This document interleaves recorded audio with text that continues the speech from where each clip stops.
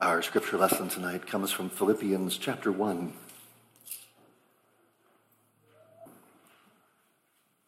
Philippians 1, starting in verse 12. Hear now the word of the Lord. I want you to know, brothers, that what has happened to me has really served to advance the gospel, so that it has become known throughout the whole imperial guard and to all the rest, that my imprisonment is for Christ. And most of the brothers, having become confident in the Lord by my imprisonment, are much more bold to speak the word without fear. Some indeed preach Christ from envy and rivalry, but others from goodwill. The latter do it out of love, knowing that I am put here for the defense of the gospel. The former proclaim Christ out of rivalry, not sincerely, but thinking to afflict me in my imprisonment. What then? Only that in every way, whether in pretense or in truth, Christ is proclaimed, and in that I rejoice. Yes, and I will rejoice, for I know that through your prayers and the help of the Spirit of Jesus Christ, this will turn out for my deliverance, as it is my eager expectation and hope that I will not be at all ashamed, but that with full courage, now as always, Christ will be honored in my body, whether by life or by death. For to me, to live is Christ, and to die is gain. If I am to live in the flesh, that means fruitful labor for me. Yet which I shall choose, I cannot tell. I am hard pressed between the two. My desire is to depart and be with Christ, for that is far better. But to remain in the flesh is more necessary on your account. Convinced of this, I know that I will remain and continue with you all for your progress and joy in the faith, so that in me you may have ample cause to glory in Christ Jesus because of my coming to you again. Only let your manner of life be worthy of the gospel of Christ, so that whether I come and see you or am absent, I may hear of you, that you are standing firm in one spirit, with one mind, striving side by side for the faith of the gospel, and not frightened in anything by your opponents. This is a clear sign to them of their destruction, but of your salvation, and that from God. For it has been granted to you that for the sake of Christ you should not only believe in him, but also suffer for his sake, engaged in the same conflict that you saw I had, and now hear that I still have. This is the word of the Lord. Thanks be to God. So what do you think about that? Do you think that death is far better than remaining in the flesh? I suspect most of us, if we're honest, are more likely to say it a different way. For to me, to die is Christ, and to live is gain. After all, if I am to live in the flesh, that means fruitful labor for me. I wouldn't mind departing to be with Christ, but it would be better to remain in the flesh. Because if we're honest, I like it here, and all the people I love are here. Our identity, our meaning and purpose, our quest for happiness are found here in the flesh.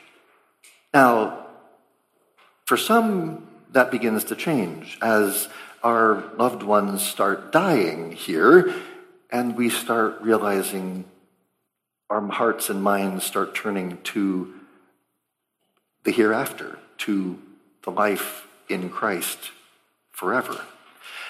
John Calvin comments that the mind is never seriously aroused to desire and ponder the life to come unless it be previously imbued with contempt for the present life.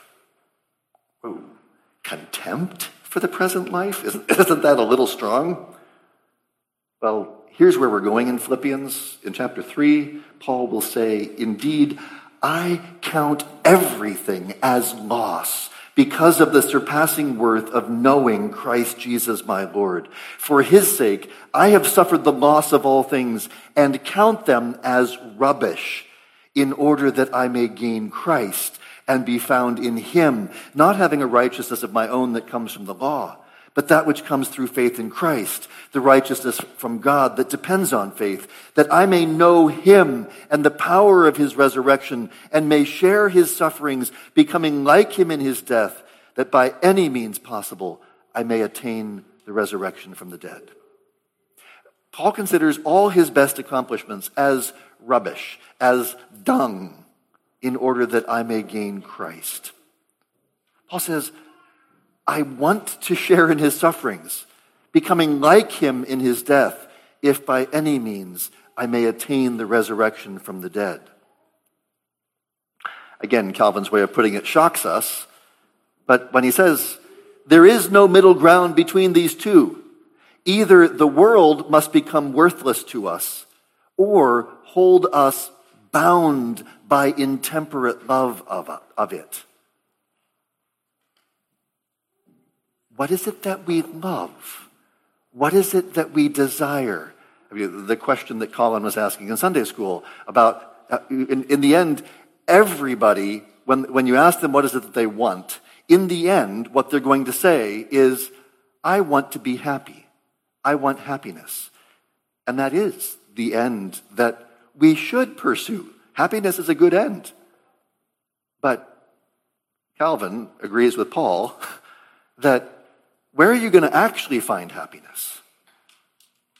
If you think that you are going to find happiness if you just, figure out who the right person to marry is, if you just figure out how can you, have a great career, have a great family, if you think that that is going to end in happiness, actually, that ends in death. Every marriage yet has ended in death. Every family ever has ended in death. Every career has ended, well, sometimes in retirement or in death. So where is the happy life to be found? There is no middle ground between these two. Either the world must become worthless to us, in the sense of, this is not where I find my happiness, or hold us bound by intemperate love of it. If we love the world, then we will become bound up to it. This life has value for us only because here we begin to taste the sweetness of the divine generosity. And that taste of divine sweetness should prompt us to long all the more for the heavenly life. And so Calvin concludes, no one has made progress in the school of Christ who does not joyfully await the day of death and final resurrection. If you do not yet desire to depart and be with Christ, then you are not yet thinking rightly about your life in Christ. You see, you will only come to say properly, to live is Christ, when you believe from the heart that to die is gain. Because Paul says, to me, to live is Christ, and to die is gain. If I am to live in the flesh, that means fruitful labor for me. If I'm to live in the flesh, that means because to live is Christ, to die is gain, because I know that my happiness, my joy, my contentment, everything is in my life is found in Jesus Christ at the right hand of the Father, because that is whose I am and who I am. Therefore, to live in the flesh, that means fruitful labor for me. But it says, my desire is to depart and be with Christ, for that is far better. But for the sake of the church, I will remain. Notice that Paul's piety has a very church-centered focus. His sense of duty recognizes that his calling, his reason for remaining on this earth is wrapped up with this fruitful labor in being fruitful in the life of the people of God. And we saw last time that Paul's deliverance does not depend on whether he lives or dies. But Paul says that through the prayers of the saints in Philippi and elsewhere, and the help of the Spirit of Jesus Christ, his imprisonment will turn out for his salvation. His deliverance doesn't just mean, oh, I'm going to get out of prison. Deliverance means I will be delivered whether I live or die.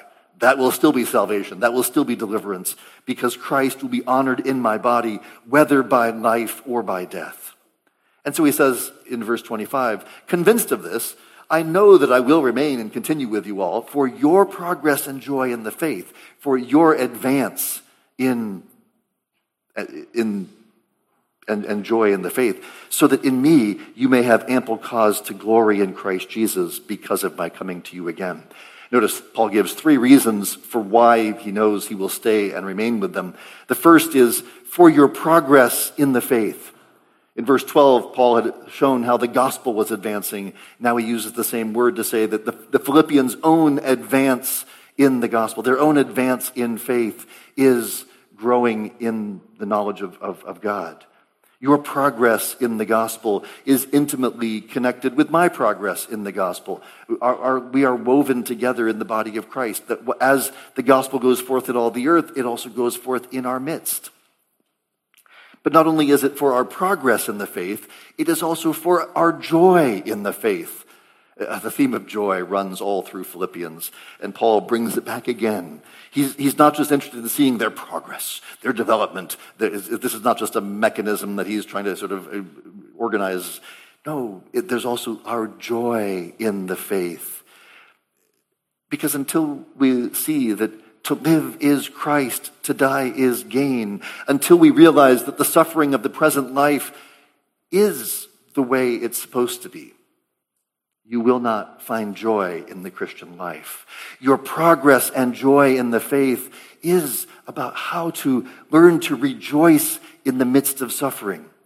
Paul is describing how he's imprisoned for the sake of the gospel. And he rejoices that the imperial guard has recognized that he is imprisoned in Christ. This is all about it's all about the gospel. And part of Paul's suffering is also brought about by these brothers who are preaching Christ, some out of good motives, but some out of envy and rivalry. In the Christian life, part of your suffering may come from your fellow Christians. Because Paul's not saying they're not really Christians. He's saying, oh, no, they are Christians, just there's a problem here. Part of your suffering may come from your spouse, from your parents, from your children. And what we need to learn is that this is what Christ has called us to endure joyfully. So that, Paul says, the third reason for why he will stay with them, so that in me you may have ample cause to glory, to boast in Christ Jesus. Because when God sets me free from this prison, you will get to rejoice and boast in that. We should brag about our King Jesus and what he has done in his servants. And I would say the boasting, as Paul always focuses on boasting in weakness rather than glorying in strength. So I'd say, it's not that B.B. Warfield was a great theologian and wrote essays. That's not why you should boast in Warfield. You should boast in his devoted care for his invalid wife. That his wife, after their honeymoon, took ill. I mean, it was a thunderstorm out in Europe that seems to have wrecked her nerves. And he spent the rest of his life caring for his wife. Why was B.B. Warfield never the great churchman that Charles Hodge was?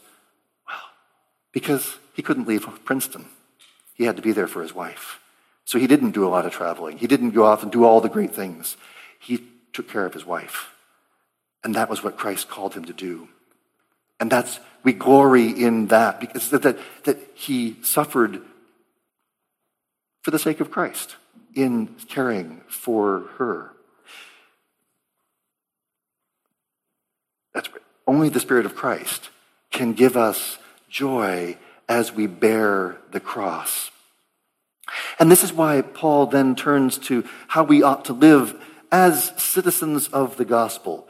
When he says, only let your manner of life be worthy of the gospel of Christ. This focus here is in verse 27 is important.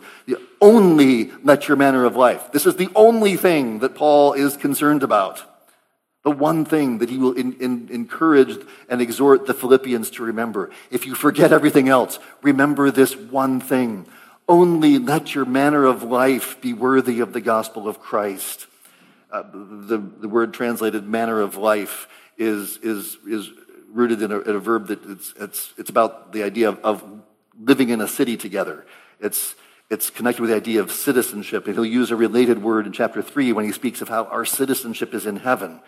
And he's using the same idea here. And part of it is he's writing to a Roman colony here at Philippi. Philippi's governors were appointed directly from Rome. So the Philippians would have understood very well the importance of citizenship. And Paul is saying that their Christian citizenship, their gospel citizenship, is the central thing that matters as they live out the Christian faith. The early church understood this point well. The epistle to Diognetus says that Christians are those who pass their time upon the earth, but have their citizenship in heaven. If the Philippians are to join Paul in his motto, to live is Christ, to die is gain, then they must consider all other allegiances as rubbish. Do you hear that? If you want to follow Paul as he imitates Jesus, if you're going to say to live is Christ, to die is gain, then all other allegiances must be considered as dung. Your manner of conduct, your citizenship in this life, your allegiance to your city, your people, must be worthy of the gospel of Christ. The character of your relations with one another and with outsiders should be worthy of the gospel of Jesus. When you're talking with your friends, your neighbors, your colleagues, your children, your brothers and sisters, think, how does the gospel call me to speak? How does what Jesus did when he came in the flesh, how does that influence what I'm saying in my conversation with this other person that I'm talking to? How does the gospel inform and shape the way we live as a body? Now, notice the content of this worthy citizenship in verse 27, when Paul says that whether I come and see you or am absent, I may hear of you, that you are standing firm in one spirit, with one mind, striving side by side for the faith of the gospel, and not frightened in anything by your opponents. Now, given that this is a Roman colony, some people have made connections to Roman military practice, and we're pointing out the efficiency of military formations, and which is very much the theme when standing firm, striving, would make them think of military or athletic competitions that emphasize teamwork. Paul's image of the citizen pilgrim is that we are marching side by side, laboring together, and that's why in one spirit, with one mind are so important. We stand firm in one spirit, in the spirit of Jesus Christ. We stand firm, we co-strive with one mind. And this is why it's important for us to remember that our sanctification is not just an individual project. We need one another. Paul just told us in the last section that he needed the prayers of the Philippians to be saved. If an apostle needed that, how much more do you and I? We need one another in the work of the church. Paul didn't go out and try to plant churches by himself. It was always a team effort. We need to work together, to co-strive in the work of the gospel. It was a delight to get together this afternoon over at Heart City with a number of our brothers and sisters there, and to pray together, to co-strive in the gospel with our daughter church. Another example of this was we had a member who was a graduate student at Notre Dame, and she tried for a couple of years she was trying to be a faithful witness to her colleagues. And she came to me after a couple of years like, it's getting exhausting. I'm spending so much time with unbelievers, and I feel like I'm sort of like getting pulled away. And my encouragement to her was, is there any way you can connect us? And she was like, So she started inviting one or two people from Michiana Covenant to events where she had her unbelieving friends over. And actually, one of her friends happened to live in our neighborhood. So, next thing you know, we're getting together and sort of building relationships. And she said that after a few months of that, she was like, this is so much better. Because now she's still building relationships with her unbelieving friends, but she's also connecting her believing friends to her unbelieving friends. And we're able to co-strive, we're able to labor together in the gospel as we seek to bring our friends to know Jesus. We need to engage in that corporate witness, however we can, in our community, whether through Michiana Covenant Academy, whether through Kaler House, whether through each neighborhood, each place where you live. If you've got somebody in your neighborhood and you're thinking, "Hey, I've got a connection here." I mean, one person recently said, "Hey, I got a friend. He wants to talk to a pastor. Would you talk to him?" And so I was like, "Sure." If you know somebody who might be wanting to talk to a pastor sometime, let me know. If you know somebody who would be willing. Years ago, I did some evangelistic Bible studies where there were people who we want to get people in our neighborhood together who are interested in the gospel. They're not ready to come to church, but could we just do an evangelistic Bible study in my house? Sure, absolutely. How can we co-strive, labor together as we seek to let our manner of life, let our gospel citizenship show forth as we strive side by side for the faith of the gospel. And not frightened in anything by your opponents. Don't be afraid. Talking with Colin Redimer, who lives in Berkeley, California. Berkeley, California is a place where you might be afraid of some of the things that are going on there. Don't be afraid. Don't be afraid of those who would mock you. Don't be afraid of those who would trouble you. Why? Because he says, verse 28, this is a clear sign to them of their destruction. Wait, what is a clear sign? You're standing firm in one spirit. You're striving side by side with one mind. That is a clear sign to them of their destruction, but of your salvation, and that from God. Paul envisions a world where there are opponents who seek to undermine the church. And Paul makes it clear here that these aren't just impersonal forces. There are people who oppose the people of God. They're going to be hostile. And it's not just sort of psychological opposition. There will be corresponding behavior. There will those who will stand against you. And Paul says, stand together. And Paul doesn't name these opponents, but of course, as Paul will remind the Philippians in chapter 3, he was once one of those opponents. He was once one who persecuted the church and sought to destroy the church. So as you think of those who are opposing you, remember that God may, and we should pray that God will, convert these opponents to the gospel.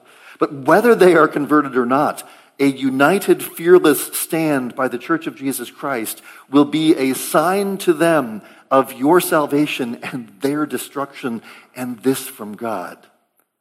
Because conflict, destruction, perseverance, salvation is all from God when we realize that, yes, to live is Christ, to die is gain.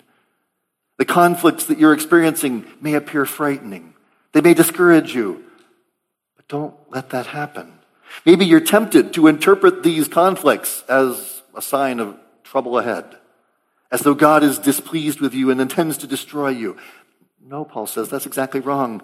You must interpret what is happening as the evidence of God's design to save you. Why? Verse 29. For it has been granted to you that for the sake of Christ, you should not only believe in him, but also suffer for his sake, engaged in the same conflict that you saw I had when Paul was in Philippi. He had a little trouble. He got thrown in prison and all that. There was that earthquake and the Philippian jailer. That was in Philippi. So you had seen the conflict that Paul had. And now here that I still have. Now I'm in prison for the sake of the gospel. Now, this needs to be ingrained in our hearts as just, this is going to be the Christian life. Suffering for the sake of Christ is a gift from God. We tend to think of suffering as something to get over with as quick as possible so we can get back to enjoying life. But God calls us to share in the sufferings of Christ. He calls us, it's been granted to you. It is a gift from God that for the sake of Christ, you should not only believe in him, but also suffer for his sake. This brings us back to the importance of meditating on the future life, because as Calvin again says it beautifully, now we see how many good things interwoven spring from the cross. But when he says the cross here, he's both referring to the cross of Christ, but then also the cross that Christ calls us to bear. When Jesus says to us, deny yourself, take up your cross and follow me. Now we see how many good things spring from the cross that we must bear.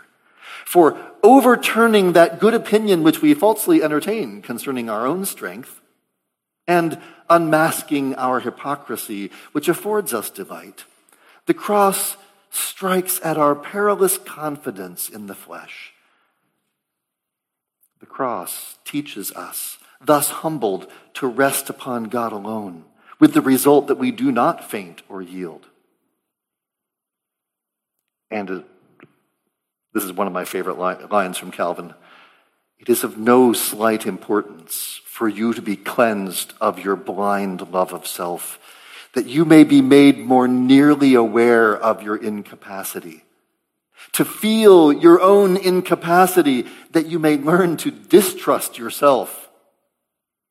To distrust yourself, that you may transfer your trust to God.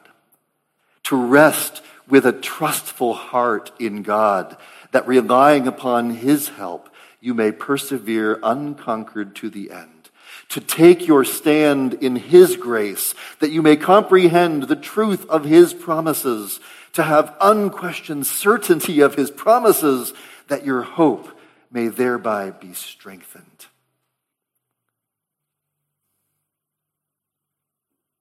The cross strikes at our confidence in ourselves. When we deny ourselves, take up our cross, and follow him, then we endure, not like the Stoic who just suffers because that's the way things are. The Christian endures suffering because we see the glory that is ours in Christ Jesus. He endured the cross for the joy set before him. Yes, the Christian life is a life of self-denial, taking the cross, following Jesus. But the Christian life is not a cross-centered life. The Christian life is a resurrection-centered life. We do not endure the cross for its own sake. We endure the cross the same reason Jesus did, for the joy set before him.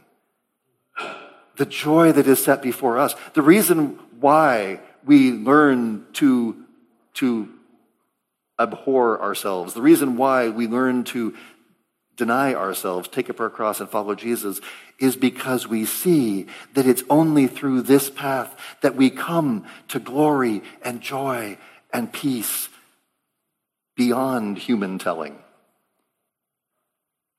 You see, our problem is that we still think deep down inside somewhere that, that's all fine. That's all fine someday. Yeah. Once I'm done enjoying this part.